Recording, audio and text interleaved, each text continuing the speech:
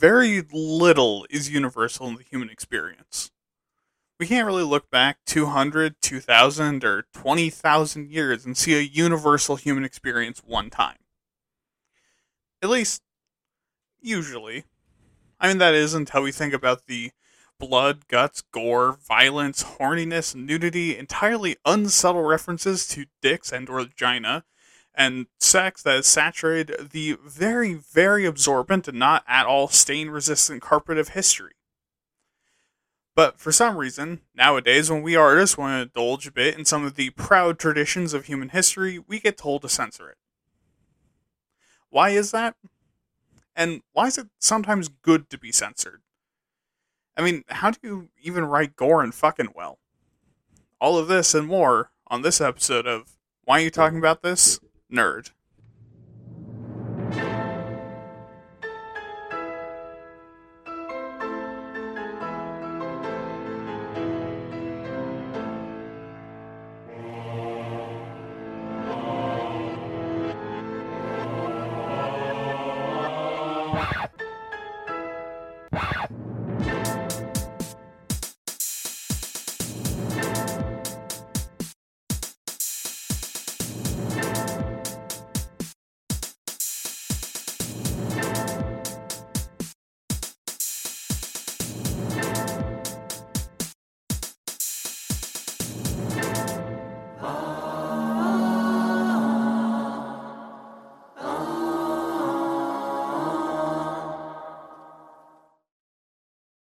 Hello, everyone, and welcome to this episode of Wait Tad Nerd on a, once again, very, very late episode. Sorry about that. Everything's been kicking my ass a bit. Anyways, I am your host, William, and I will be your horny, vaguely violent, squeamish host with body dysphoria. AKA, I like my violence and sex, but don't like the blood or being naked. Before we keep going, I want to thank you for listening to the show. It means the world to me to have my words moistly plopping into your eardrums like your choice of bodily fluids and chunky bits. Also, if your favorite bodily fluid is sex related and it's chunky, you should probably go to the doctor. I still don't really have any updates that are pressing concerns, but just make sure to keep sharing the show, reviewing, liking, commenting, all that other engagement stuff. It'll keep the show growing and also will help me to eventually escape my job prison, turn this into a career, and probably be able to keep a better pace. Probably. Hopefully. Anyways, on to the show before we can really think about that too much.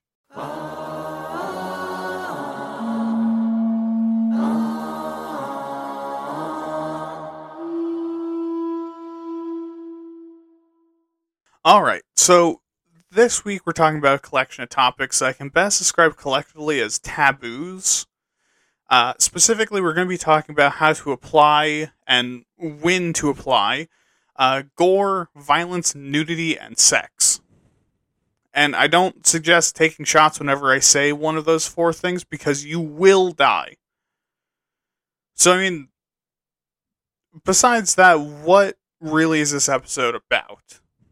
Well, basically self-censorship and when to pull your punches narratively.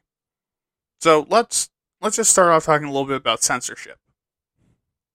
In general, self-censorship is basically whenever you choose to alter your thoughts, actions, or presentation to appeal to a different audience out of fear of rejection or punishment, a feeling of deference towards a particular topic, or in accordance to laws and guidelines.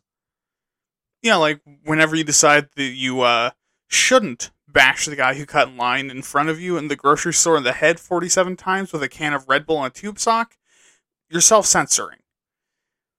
Either because you know it's illegal and that you'd get in trouble, or because you were raised right and feel a deference towards the sanctity of life, even if that person clearly doesn't feel any sanctity towards your life. Or when you're writing and you decide to not include an extended scene of a man getting a piece of fiberglass shoved into his pee hole because reasonably your audience doesn't want to hear it. And censorship in general is just this, but someone forces you to do something to censor your behavior or work with no choice really involved in the matter. Now, censorship in art becomes a point of contention when you introduce the question of responsibility to it. And this is on the continuum from full authorial responsibility for their audience and full audience responsibility for themselves. So the argument kind of breaks down to, well, maybe if they didn't want to read the snap, crackle, and pop of fiberglass in the dick mouth, they wouldn't have opened my book. On the audience responsibility end, all the way to, well, maybe if you didn't want your audience to hate that you did that and stop reading, maybe you shouldn't have included it in the first place. Anyone else's dick hurt a little bit? Anyways, the argument is largely about the degree of narrative freedom the author has. And something that will be a theme throughout this episode is the lack of truly actually understanding how people work on the far ends of this continuum. Because having maximum narrative freedom and therefore zero censorship kind of ignores the fundamental principle that you make stories for people to engage with them. So if you make a story about demon worship, incest, cannibalism, murder, and authoritarianism, you can't then really be surprised that it doesn't sell well with the very Judeo-Christian, very conservative, very opposed to eating human flesh West. And yes, I'm specifically referencing the coffin of Andy and Lele, which I can't promise won't come up again on this episode. Also not saying that Nemle, I do not know how to pronounce their name. I apologize for that. Wasn't expecting for people to get pissy and uncomfortable. I think that was probably the point. But I've also seen people get up in arms that people were disturbed about, the eating of multiple humans and also the sister fucking. Anyways, on the other side, entirely censoring the story as to appeal to the broadest audience possible compromises the purpose in the other direction.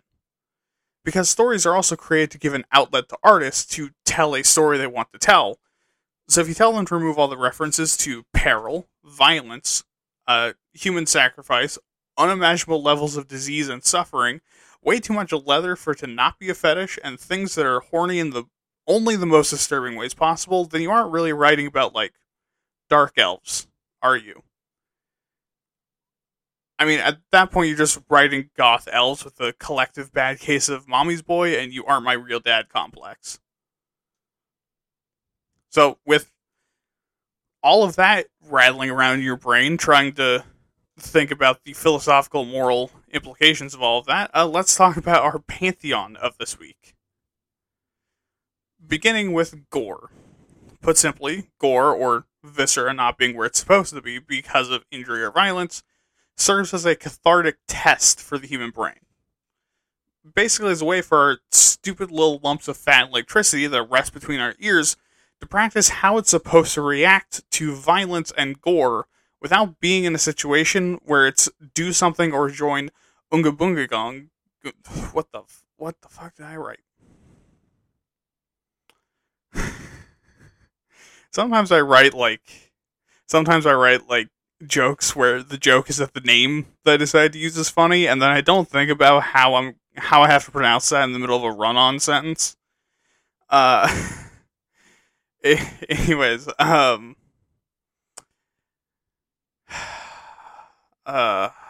where to even restart this sentence? At this point, this is just part of the joke. In a situation where it's do something or join Uga Bagonga in the saber-toothed stomach, I decided just to not look at the word that I wrote. But anyways, real gore is really traumatic. So being exposed to it in a fictional setting gives us the safe space to experience a strong emotional response and get the dopamine from everything ending up okay in the end. And because the dumbass that controls the meat mech that is your body thinks that what's on the TV happened in real life, it thinks that it's being prepared to handle the real thing. I mean, it's not. It'll realize that if it ever actually happens, but it likes to think that it's being prepared for the real thing. So the most common usage of gore is to act as a tension breaker. Say there's a fight going on in your ultra-hardcore sci-fi action movie that inexplicably has trench warfare. Well, during a firefight, by having your love interest get their entire dick, balls, intestines, stomach, and everything below their ribcage turned into soup and force the audience to watch them try to crawl away, you vent off the tension of the entire otherwise very overwhelming emotionally firefight by giving the audience something to be horrified and disgusted by. Which in turn means that gore is very effective in action and horror genres, since it gives the audience an emotion to pump all this tension into, like Andrew does into Ashley. I'm going to keep doing that, by the way, for as long as it's funny to me. Sorry in advance. But this is also incredibly effective as comedy. Like, if you have a dark comedy about zombies and things are getting intense, you can relieve tension and give your audience a laugh by spraying a character in zombie guts and make them scream in a funny way. However, there is also a double-edged sword with gore, because while it's a great tension relief, it's also something an audience can be easily desensitized to. Which is great if that's the point. Not so great if you want your audience to be equally disgusted the whole way through, instead of annoyed that you're wasting their time with yet another scene where a monster rips someone's guts out and uses them as weapons. And now we get to violence, which is just physical conflict of some kind. Which is similar to, but a lot more complex than gore when it's actually used. Violence is used often to relieve tension and to resolve conflict, especially when killing is on the table in your story. Because then your audience is cool with and expects for conflict to be ended permanently if lethal violence is used. But before we get into how it's used, it's also important to note the effects of showing the violence changes depending on some factors. Those factors being the continuum of authorization, justification, and how chaotic or orderly it is. Authorized violence being something allowed by the authorities, which can be a turn-off for anti-authoritarian audiences, while unauthorized, or violence disapproved of by superiors in the story, can be a turn-off to people watching that trust those authority figures. Which is often why, like, in stories where you follow rebels as the protagonists, they very early on establish that the authority figures are not to be trusted. Unjustified violence is almost always disapproved of by an audience, like just randomly shooting people without a reason given or implied, while justified violence can give your audience an out to be okay with it.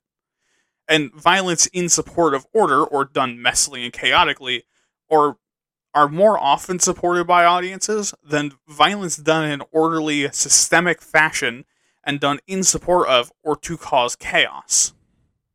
All of this is important to keep in mind because if you want the audience on the character side, it's a bad idea to just let them shoot a random person in the back of the head against the wishes of the commanding officer for no reason, and specifically to perform a surgical strike to as quickly as possible to send the crowd into a chaotic panic.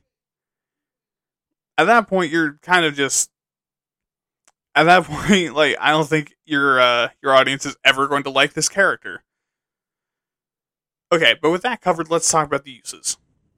So, firstly, as a plot device, the threat of or inclusion of violence very clearly and obviously raises the stakes and intensifies the plot. It can also be a plot mover, influencing the plot in particular directions or being the primary plot itself. Like assassinating someone or beating up the bad guy because he has a bad guy machine. It's also good for stakes, with the cost of the heroes losing being an act of violence inflicted on someone or something they care about. Violence is also a great way to include conflict because, it's something our dumb little monkey brains can understand pretty easily. Talk shit, get hit. It makes sense to us that at some point words don't work and the only way to resolve the conflict is to bash each other about the head and face with 2x4s until only one of us has the blood or brain cells left to be able to talk shit to each other. And finally, as we said above, catharsis in the same way as Gore. And finally, as we said above, catharsis in the same way as Gore. In fact, in literally the same way. Like including the desensitization and the organ ripping and also that comment they made about Andrew and Ashley, and all of that. Literally just go back and listen to that and you understand the catharsis that violence can bring to your audience. Which brings us to nudity, which, if you didn't know, is when you have no clothes on and it's just your gross and or sexy meat flapping in the wind. And nudity can be used for a lot of reasons, both innocent and dirty. Firstly, your audience investment shoots upward when you have nudity, just like their boners. Because in the West, at least, nudity is taboo, and tantalizing your audience's brain with a taboo is a great way to get them in. Also, if you have the character everyone wants to fuck completely naked in the shower and you show full frontal nudity, you get the ones that are into that sort of thing interested because, oh man, do they want to see those massive boobs. What? It's me. What do you expect? Secondly, having a character be nude can demonstrate vulnerability and be representative of feeling exposed or vulnerable, be symbolic that they're exposed in a vulnerable state, or a literal weakness or vulnerability. How many more times can I say vulnerable? Depending on your story, if it's being used to discuss literary symbolism, of course. But by doing this, you're showing your audience that they don't have any fancy tricks or gadgets to hide since they have literally nothing. Although I guess they could technically keister a gadget, but I don't know if you necessarily want to go there. And you're also asking your audience to, on some level, relate to their vulnerability and feel exposed and unsafe wherever they are. Like maybe through a series of plot contrivances, your anime waifu is deep in the enemy's cave base, entirely naked, and is trying to sidle through their monster sleeping quarters.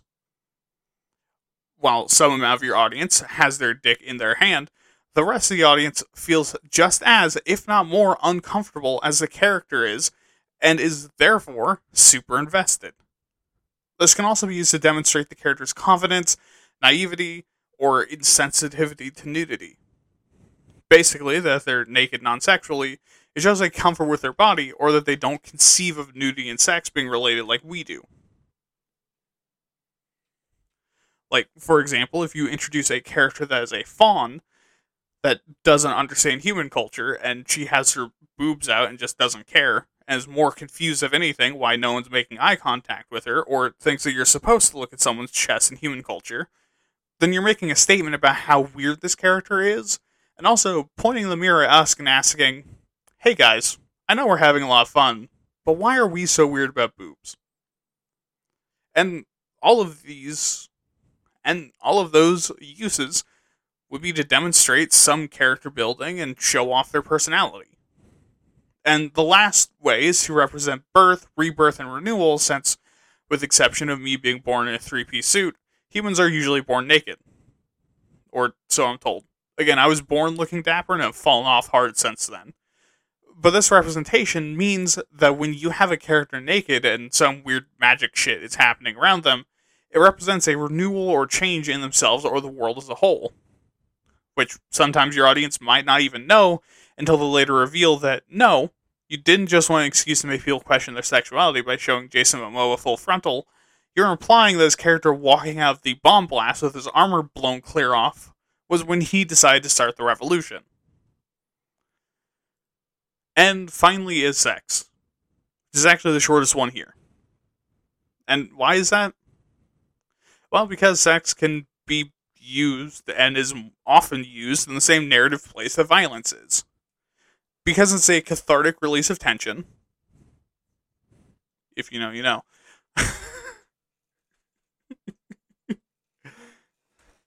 I need to think about my ad-libs more sometimes. A plot driver or device, a complication or a stake, like stopping the rival from getting their slobber all over your boyfriend's wiener, or a form of conflict itself.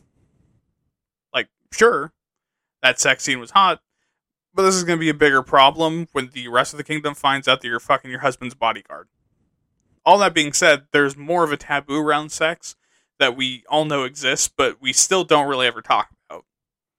Meaning, including sex, something that's generally pretty fun and satisfying and also pretty fucking hot, is often more controversial than including violence, something that's generally pretty shitty and feels bad and is also usually a stupid idea. Humans are dumb sometimes. Anyways, that makes sex usually feel a bit more exciting and forbidden than violence, and is also easier for a wider audience to relate to than violence itself, which is not something the majority of people experience in their lives. And while sure, asexual people and turbo versions won't experience sex either, these topics are probably a little closer than the violence. Although at this point we're splitting hairs about human nature and like which is closer to the core of human nature, violence or fucking. So just take it with a grain of salt and move on. If you disagree with me, that's fine. Probably a good half of the field of philosophy also disagrees with me, and whatever. So let's pop onto the history real quick before we get back to philosophy.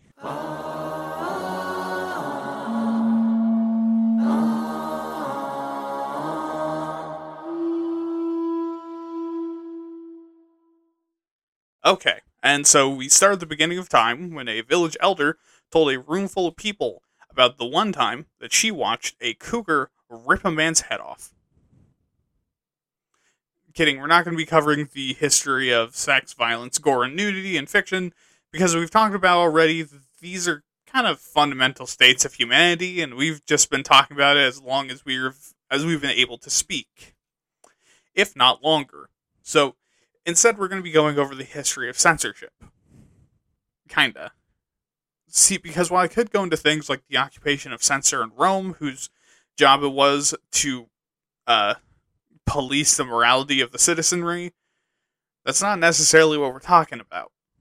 Instead, this is more censorship of those four specific things, specifically in fiction. And if you're asking me, is this because you're lazy? The answer is yes, but also, how about you fucking try to find a history of censorship that goes back to when someone in ancient China, at the dawn of human writing, saw a poem about a dude scratching his nuts and burned it because it was cringy. So that justifying out of the way for a history that is probably not necessary to begin with, we actually start during the reign of Pope Gelasius. Which is 492 to 496, by the way, for all you fucking heathens that doesn't even know your pope's like a Catholic boy. Oh, also, his reign ended when he died. He he reached the papacy and then died 4 years later, which I think might be a sign from God that you fucked up your choice. Anyways, he started the censoring train in Europe all over again. God, I'm glad I'm not more popular. I'm just imagining Catholics coming at me for saying that. Anyways, he started the censoring train in Europe all over again after the Romans dipped from history and fell into the mythology of fascism being a thing that's cool. But what did he start with? Well, most quote-unquote immoral text. And what exactly does that mean? Well, in this case, actually, he was talking about apocryphal writing, in particular writing that would be damaging to Christendom, and was also running contrary to, Jesus Christ. And this wasn't necessarily a bad thing, since this included works that we've found since that include things like justifying rape, Jesus telling a child to go fuck themselves, supposed accounts from his disciples saying he was a womanizer that was very clearly written after the fact and was also very clearly false slander, and supposed accounts of his disciples praising Satan. Yeah, that was a banned text. There was a medieval text that had references to the disciples of Jesus using quote-unquote occult powers to mimic the miracles of Jesus, because they respected and loved him so much that they wanted to be like him, so they asked the devil for help. Which, that's a huge no-no in any religion. And, that also makes sense of why it was banned.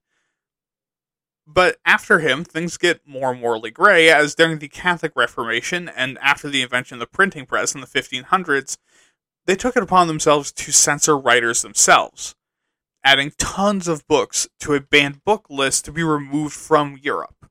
And this includes everything from blasphemy to books on native practices, political drama and histories, plays, anything on sexuality, or anything with a vague hint of sin. At times, even stuff like old religious doctrines and records, or things that threaten the stranglehold of nobles, like stories of noble outlaws or shitfucker priests. And this culminated in the Index Librorum Prohibitum, which was a full list of heretical, immoral, and dangerous works of writing and entire publication groups or publishers. And this, I think, sums up a lot of the censorship we're about to see. It's almost always a moral degradation of society or keeping a firm grip on the public's ballsack kind of thing. Usually. But from there, we actually jump forward to 1896, when film is introduced to the US, and is also when we start to see the first stirrings from people that the film industry is a threat to morality. With movies like The Kiss by Thomas Edison, which is just a short clip of a couple kissing each other like an old man with a weird apparatus just told you to kiss, being called a threat to the moral fabric. Which, it's not even close to controversial by the modern standards. I think the most controversial thing is the man's mustache. And I know because I've watched it. I watched it twice in a film study class that I took, which was a lot of fun, by the way. And also I watched it again while writing this, and it just looks like a nice couple sharing a cute moment. Anyways, by 1907, Chicago had enacted censorship laws against films in America, and they got away with it because a court case goes to the Supreme Court by 1915, which results in film not being protected by the First Amendment.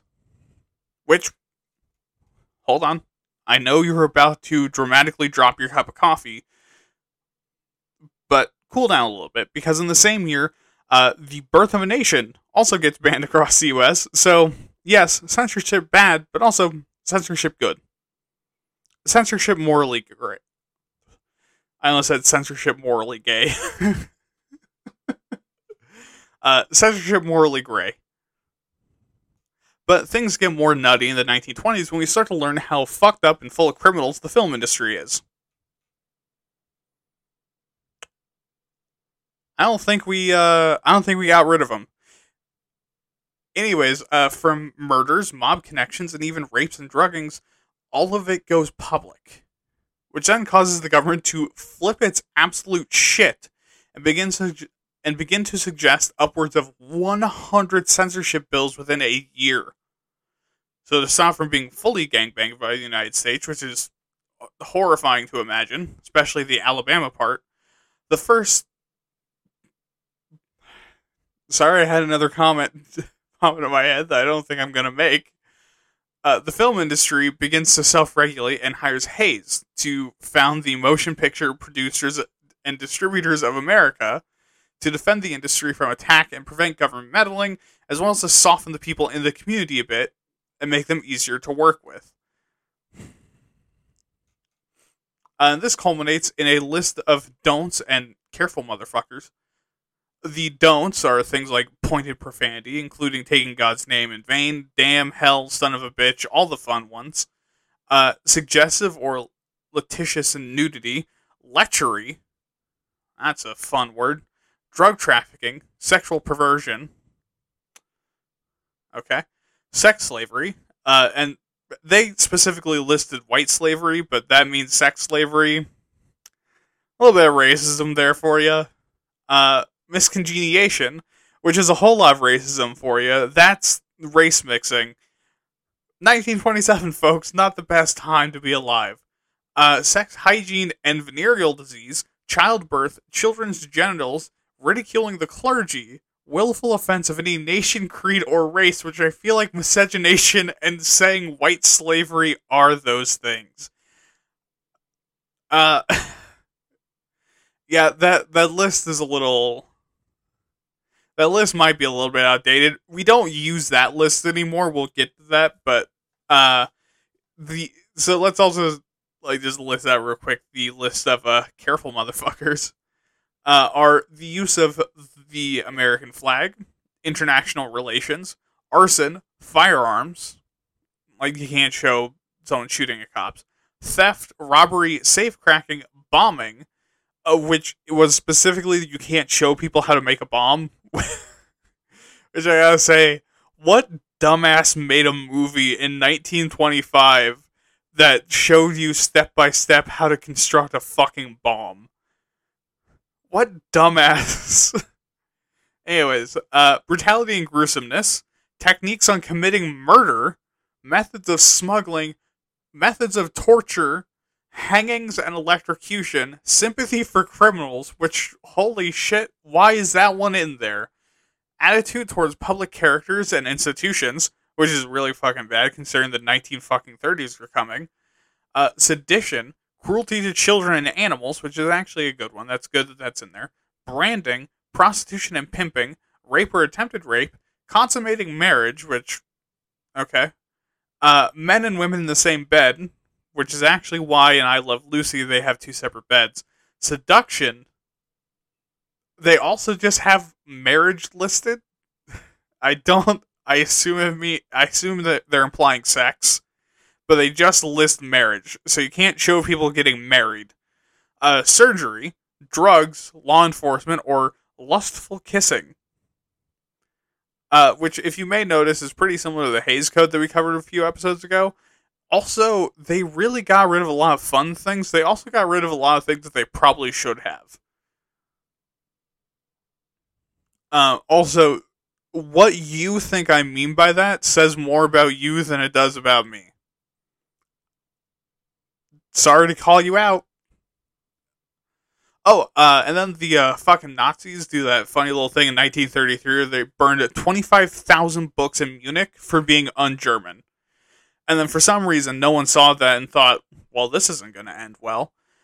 And the world continued to ignore the Nazis until it was too late. And back to your regularly scheduled program with the Hays Code being in place from 1934 to 1968. Don't think about that. How we could have stopped the Nazis much sooner, but decided not to. During this time was the heyday of the Catholic Legion of Decency, who, along with the MPPDA and the Hays Code, put stranglehold on what could and couldn't be shown in film, which had a wide variety of impacts, some of them good, like censoring snuff films and removing nude scenes, which arguably not good. I think it depends on the movie. But also include bad things like preventing critiques of the Nazis until the 1940s, because, quote, this doesn't seem like any of our business. But basically, right after World War II, we see artists start to test the limits, like the movie The Outlaw, which was delayed but did eventually come out. And this paired with the competition from foreign movies and TV in the 1950s aided in breaking down the Hays Code. In 1954, we also have the origins of the Comics Code Authority, which, like the Hays Code, we've covered a bit already. In 1956, the movies Bad Seed and Baby Doll come out, causing some issues with the code and throwing the entire system into a public debate, including with Bad Seed if it's okay to kill evil children on screen. Holy shit. And Baby Doll being about a woman being treated like a baby. Yeah, that has implications. Anyways, in 1963, the president of the Production Code Administration, Eric Johnston, don't get too attached, died. And the power vacuum this caused, the MPAA began to shift away from the Hays Code, and by 1968, they developed the MPAA film rating system. And it started off as G for everyone, M for mature, R meant that people under 16 need an adult, and X means no one under 16. However, this has obviously shifted around a lot, with X being dropped and then picked up by porn, PG and PG-13 added through the 70s and 80s, and M being just dropped entirely. And then now I think the equivalent of X rating that they had is NC-17. But then by the time that we hit 2000, a lot of companies actually realized that they don't need the rules anymore. Like Marvel, which stopped following the CCA in 2001, and Archie and DC stopping in 2011. And while all of the major film studios still submit their films to the MPAA, these aren't nearly as advertised anymore as like being important as much as they used to be. And with that, we're actually going to jump out of the timeline and go over to the current status.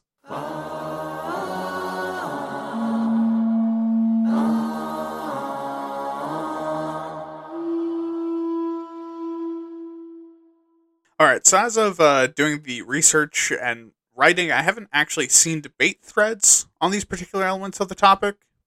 However, what I have been able to find are what I'm going to call the alignments. And these are groups that generally agree with the people in the group and strongly disagree with the other groups.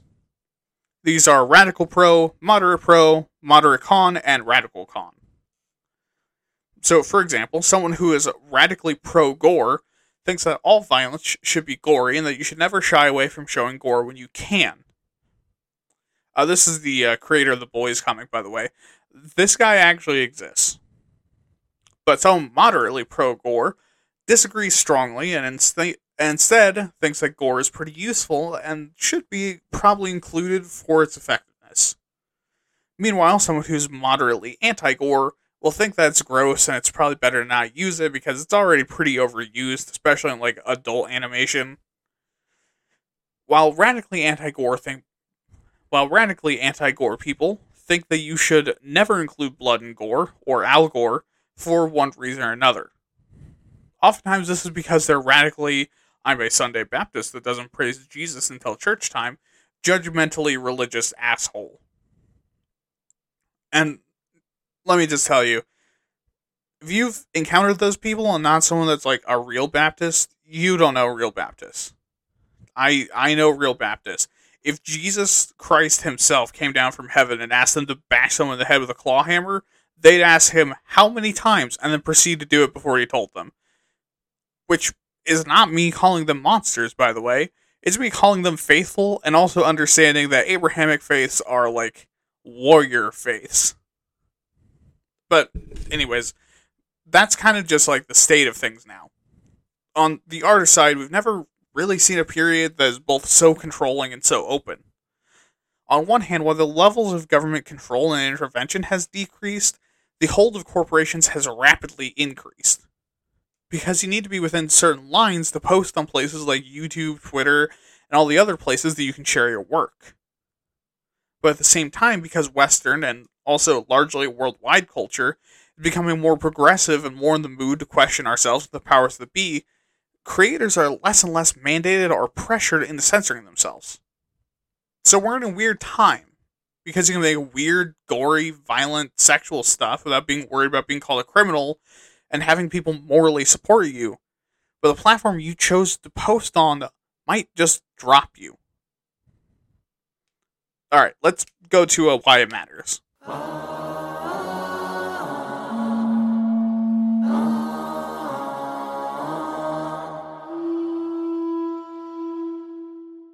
Okay, so why does censoring yourself and being careful about gore, violence, nudity, and sex even matter in the first place?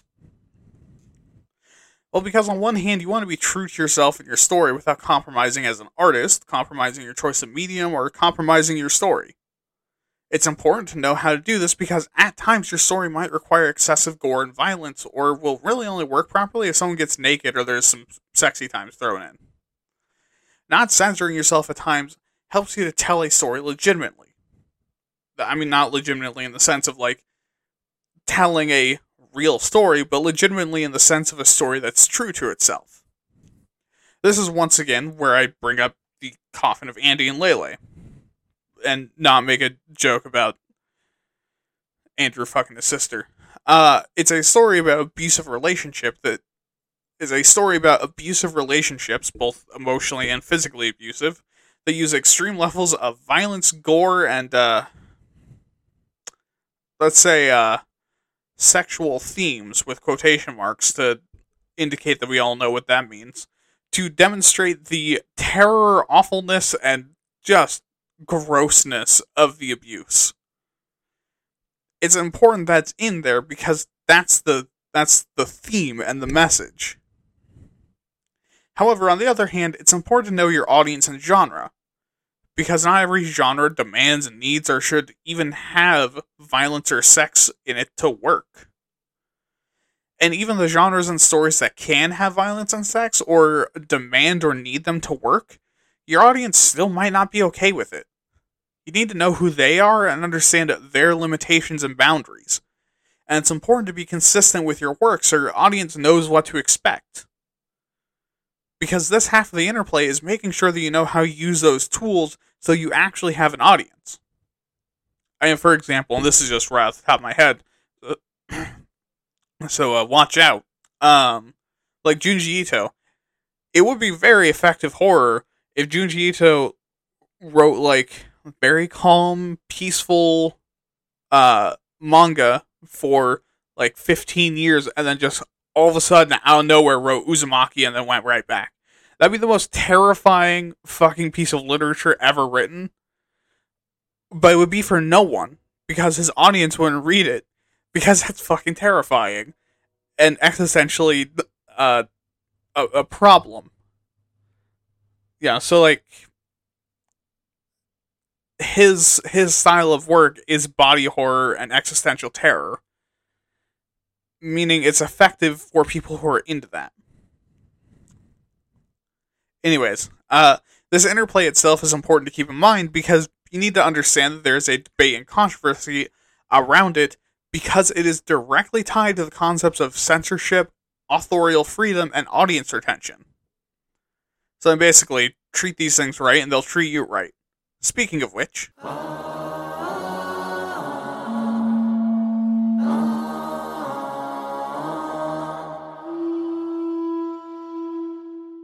how do you use these tropes right? Oh, fuck, it already transitioned. Sorry, that usually doesn't happen to me. So, anyways, let's go through these one at a time. Starting with Gore. And Gore, because it tends to give people more of the ick than the others, has some rules associated with it. They're more universal than any of the advice. So, the first rule is don't use this all the fucking time. It's not necessary, and your audience is going to get desensitized to it really fast, which isn't what you probably want. Second, Gore is great for shock value, meaning the best place to use it is when you want to shock your audience. There, you're going to get the most value out of it. Third is that you should try to keep gore and plot separate. Why? Well, because gore hits the focus and trauma parts of the brain, which means that depicting large levels of gore while trying to tell your audience important things about your story will distract them and do one of two things. Make them forget about the plot stuff, or make them ignore the gore.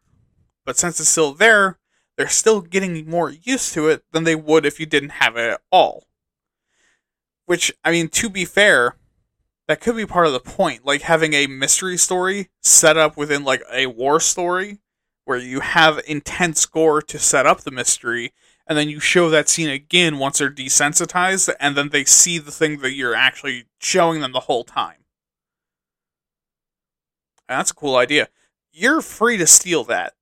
By the way, you're free to steal basically anything in these episodes. Unless I say don't.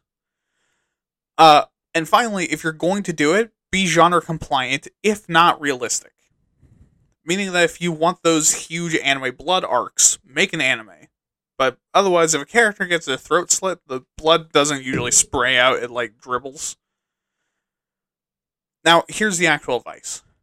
So one of the biggest aspects of gore is the emotion of disgust. Regardless of how you use it, gore is disgusting. It's just a fixture of it being the inside parts being on the outside. It's like is an intentional human trait that we're disgusted by gore. So like stuff that's gross, you can use it for anything that's along the range of funny to horrific. And the first step is to write descriptively. Don't just plainly say he bled all over the place. Instead try his blood poured out of him and stained the floors crimson red. Also, you gotta get all 5 of your senses in there. Like, really motorboat those intestines. If you've been around a lot of blood, it has an almost like sweet stomach churning smell. What? I work in a meat plant. It's fucking foul in there. Get off my fucking back. Get a sense of touch in there too, and probably a sound. So that your he bled all over becomes his blood poured from him, leaving sticky, sickly sweet copper puddles of crimson across the floor. His desperate movements sunk the stains deeper, streaking and smearing like half-dried glue as it peeled from his boots in harsh tack noises. See? Fucking disgusting, right? And disturbing. Second, use imagery your reader's familiar with. Like above, I used the comparison to glue. Because think, your reader probably hasn't been around a ton of gore and blood, and if they have, holy shit, you need to be careful. So it's a lot more disgusting if you use words that make sense, but don't immediately shout gore to your readers. So like instead of talking about a bone breaking clinically, compare it to the snapping of a pencil, or maybe breaking apart a chicken wing to eat the meat from between the bones. Food metaphors are very good for this, since we don't like to imagine our food being essentially edible gore from non-human creatures, especially nowadays, and it's something your audience is familiar with. It's like describing someone's abdomen as looking like a plate of spaghetti freshly hucked into a wall, ceramic plate and everything. Your audience knows what that looks like and is now disgusted. Also sad, because that's a waste of spaghetti. Fourth, keep the human element in there. How does your character respond to the gore? How does the person getting gibleted respond, if at all? How's everyone holding up?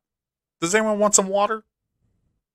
Obviously, the answer should be poorly, and yes, water would be nice, thank you. But don't get bogged down jerking your cock off your own genius, and remember, you're writing a story. Describe it, move on. Don't get caught up in the... don't get caught up in the ick. Next, make sure you use your vocabulary carefully.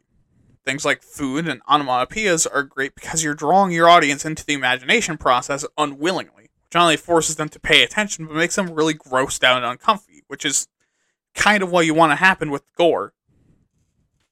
Or if you're dealing with a story where the horror is the description of the biological processes, like body horror, then a more detached and medical take is appropriate. Make sure it's realistic because, sure, again, in anime or in a comedic use of gore, it's okay to be over the top because it's the genre. You aren't necessarily always doing that.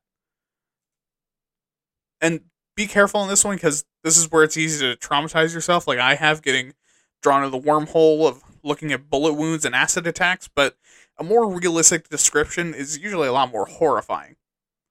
Or, I mean, a realistic description that doesn't even have gore. You know, like running up on a group of people whose position has been hit by artillery and they're all just slumped over with bloody ears because a shockwave liquefied their organs but kept them intact. And that is scarier than a bunch of red stains that used to be people. It's also good to draw on your own life experiences, like how getting a shot at the doctor feels to relate, like using how a shot feels to get related to being stabbed, or a broken arm to having a limb getting shattered. And it's important to understand there are wiring of disgust for things that are morally abhorrent, gross in the shit and piss way, and gross in the blood and gore way are all different. So you aren't making it more intense by including those. You know, like, you're not going to make, like, if your audience is desensitized to gore, you're not going to make it worse by being like, and then they fucked in the blood. Like, that's just morally abhorrent. And also probably gross in, like, the shit and piss way. So, like, you are making your audience disgusted, but it's not, like, the kind of disgusted that you're going for. Oh, and also gore can make people more optimistic that the story's gonna end happily. I don't know the basis scientifically for that, since the evidence was the good old-fashioned citation circle jerk of citing each other, so I don't know what study that's from, or if there ever was actually a study, or if it's just people who like horror movies jerking each other off, but if you know where that's from, can you please send it to me so I understand what the fuck's happening? Alright, so on to violence. Where the first thing to keep in mind is that you don't always have to include it, only if it's needed. Because if while you're writing you decide to throw in a fist fight because things are getting boring or you feel like it's expected of you, then you're not doing this right. So let's talk about some of the things to do when you write violence. Firstly, know your audience and what kind and level of violence they're okay with. In superhero media meant for most ages, or fantasy meant for most ages, like Teen Titans or Avatar The Last Airbender, violence is pretty common, but it's not usually graphic. And even when it is, there's a good reason, and it's otherwise just punch some bad guys violence and a tiny bit of like, oh fuck, what have we done? The cost of war and the horrors that we've committed for our country thrown in for some good measure. Also make sure to match your themes and elements. If your story is more about fear than gore, your violence should scare people more than it disgusts them. Or if your story is highly dramatic and everything is political, then make the violence serve the plot more than you normally would, and also keep it brief. Next, write your scene of violence in two different directions. The first being explicit and graphic, while the second is entirely without graphic violence, and ask yourself which one is more useful or resonates more with your audience and write in that direction. Make sure your violence means something too. In general, people don't like to get violent, so when it happens, make sure it's pertinent to the story because oversaturation can make your audience numb to the whole thing. And also approach it realistically and seriously. There should be stakes and consequences, and when someone gets hurt, consider letting it stick. Like if your super badass gets rocked in the face, even they're going to be stunned for a second. You can't just ignore injuries or choose to recover instantly. And speaking of realism, there's some more ways to do that better. Firstly, know that people have strong reactions to violence. So when you have a character commit an act of violence, let it affect them. Even justified violence can really fuck you up inside. Second, the threat of violence can be just as effective as the real thing. This means you don't always need things that end in a gunfight or fistfight. Because if the threat is just as good, it adds stakes to when it actually happens. Third, violence up close and personal is both terrifying and messy. Remember, when it's working well, the human body is gross and sticky and covered in fluids, and also full of fluids. So imagine when things are getting bashed in and broken. Also, people bleed a ton and quickly. It's also hard to be close enough to someone to feel the life literally radiating off of them and still trying to end it, so make sure your violence has the weight it deserves. Fourth, most people have no goddamn clue how to fight. Unless the character is combat tested, keep the fighting really sloppy, poorly executed, and filled with mistakes because that's natural and also gets across that your character sucks at this. And that was a stupid idea to even do this in the first place. But even combat tested and trained people make mistakes. Fifth, your combat skills don't last forever. Characters good at fighting should be practicing or doing it constantly. Sixth, shooting people accurately is hard. Like how cops have a 40% hit rate on the high end. In a testing environment. Not even in the stress of like a real combat situation. And if you don't trust that, I get it, ACAB. In 1989, a group of off-duty Army Rangers got into a shootout with drug dealers for half an hour, and both sides used automatic weapons. Here's the crazy thing, no one got hit. So most of your shots should miss if, U.S. Army Rangers can't hit in half an hour. Also, there were over 500 shots fired. So if you do have gunfights, they shouldn't last very long. With the exception of the one that lasted half a fucking hour. And should be mostly misses, since no one wants to get shot. And also if your opponent is more accurate and has a higher rate of fire, why the fuck are you going to risk it by staying there? Speaking of which, people like living. So rarely will someone refuse to surrender, and most people will try to either live or at the very least bring their enemy down with them. Like if you're taught HEMA, always keep your weapon ready to protect yourself, or if you are versed in modern firefights, stay in cover, because there's been cases of duels in the Renaissance where someone could stab their opponent through the heart after being stabbed in their heart, and both of them die. Or during firefights, there's been cases where someone's been shot through the chest, and their body is able to survive long enough for them to shoot back and kill the person that killed them. Okay, so now is nudity. And we're actually going to talk about non-sexual nudity, since sexual nudity is going to be covered in the sex scenes section. Here, the biggest thing to remember is that, while you should be descriptive, non-sexual nudity works best when you don't get too in-depth on the details. You don't have to describe how big her boobles are, or how thick his cum gutters are, or however you would describe that. The men I'm attracted to don't have cum gutters. I don't know what the fuck the appeal is. Anyways, just go, they're naked now.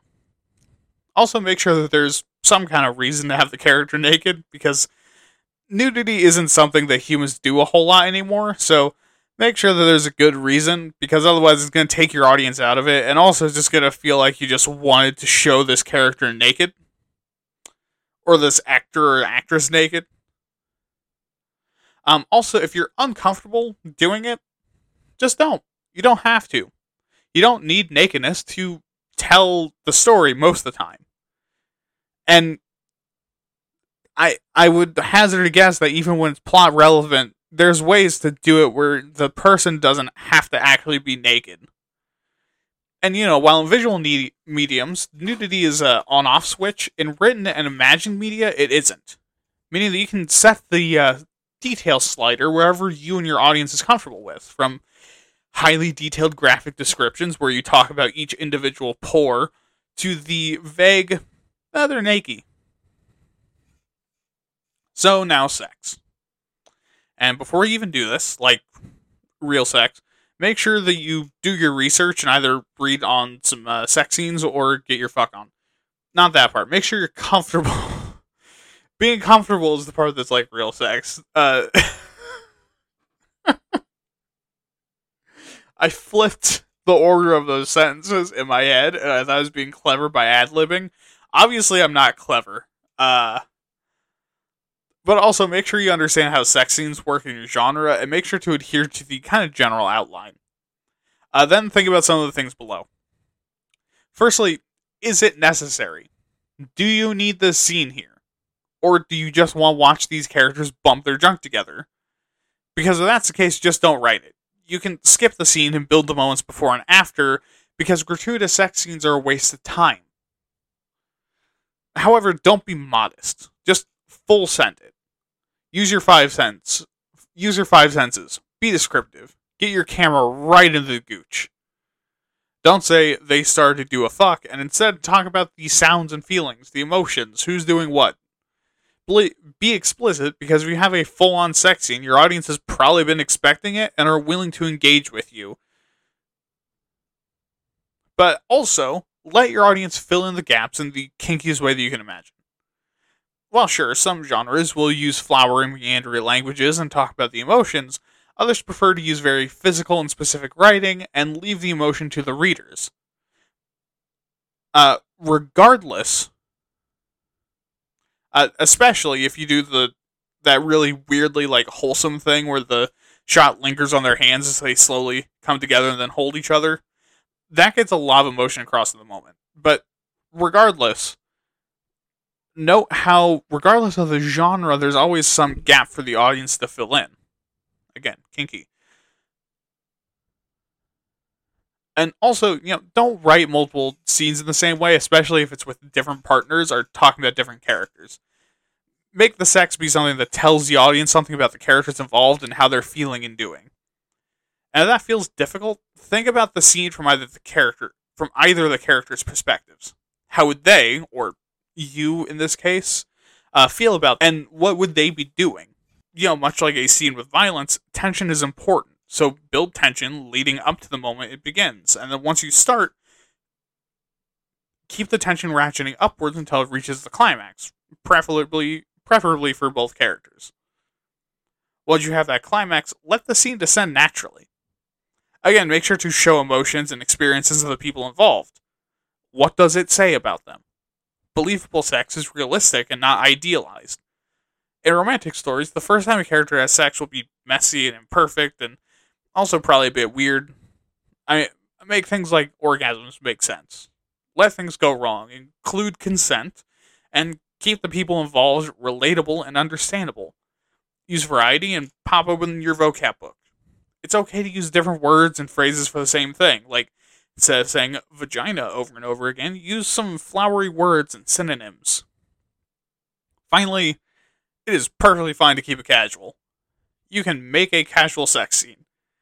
Usually, in the real world, sex is meant for fun and enjoyment, and not because it is plot mandated. So if someone wants to be comedic, that should be fine. If there's a giggle or a chuckle or a weird awkward moment where a character says something just completely out of fucking pocket, or someone has a trip up that's funny, that's fine. Just make sure it stays within the tone. And with that, we're going to go to the soapbox.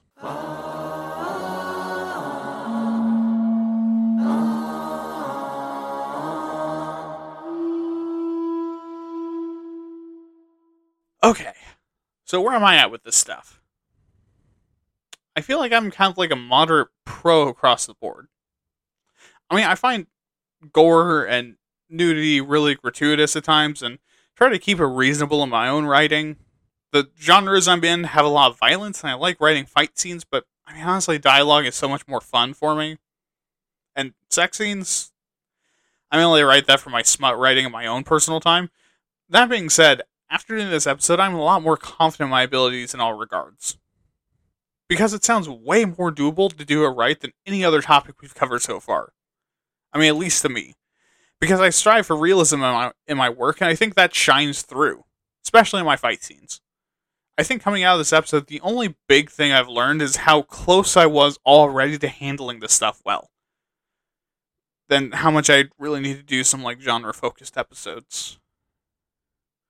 But I hope that this episode can help stop people from crossing over to massive fucking edgelords. Because this topic is way more nuanced than censorship bad and titties and flying intestines good. I fucking hate cringe, my writing is good because it's offensive takes, almost as much as I hate the my writing is good because I'm a good boy, no naughty words takes. So I hope at the very least, if you're planning to write some like really cringy baby's first time writing without mom looking over their shoulder shit, reconsider. That being said, I will say that kind of writing does also have its place. Where is that? Well, it shows your personal ceiling. Where you're willing to go when no one's watching. And I mean no one, because you should never publish your cringy ultra gore comic books until you get that ceiling established and understand where you want your line to be when you write other stuff. And yes, that was targeted at the boys. Let's go home.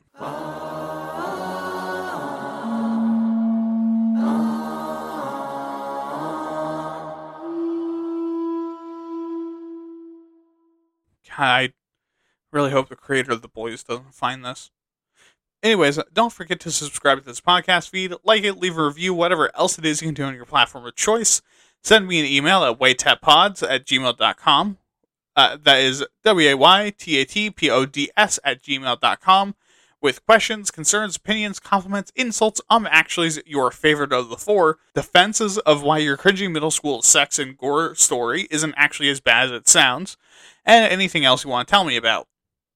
Also follow me on Twitter at waytat_pods, and also check on YouTube for old episode uploads, and also for some fireside chat with Waytat.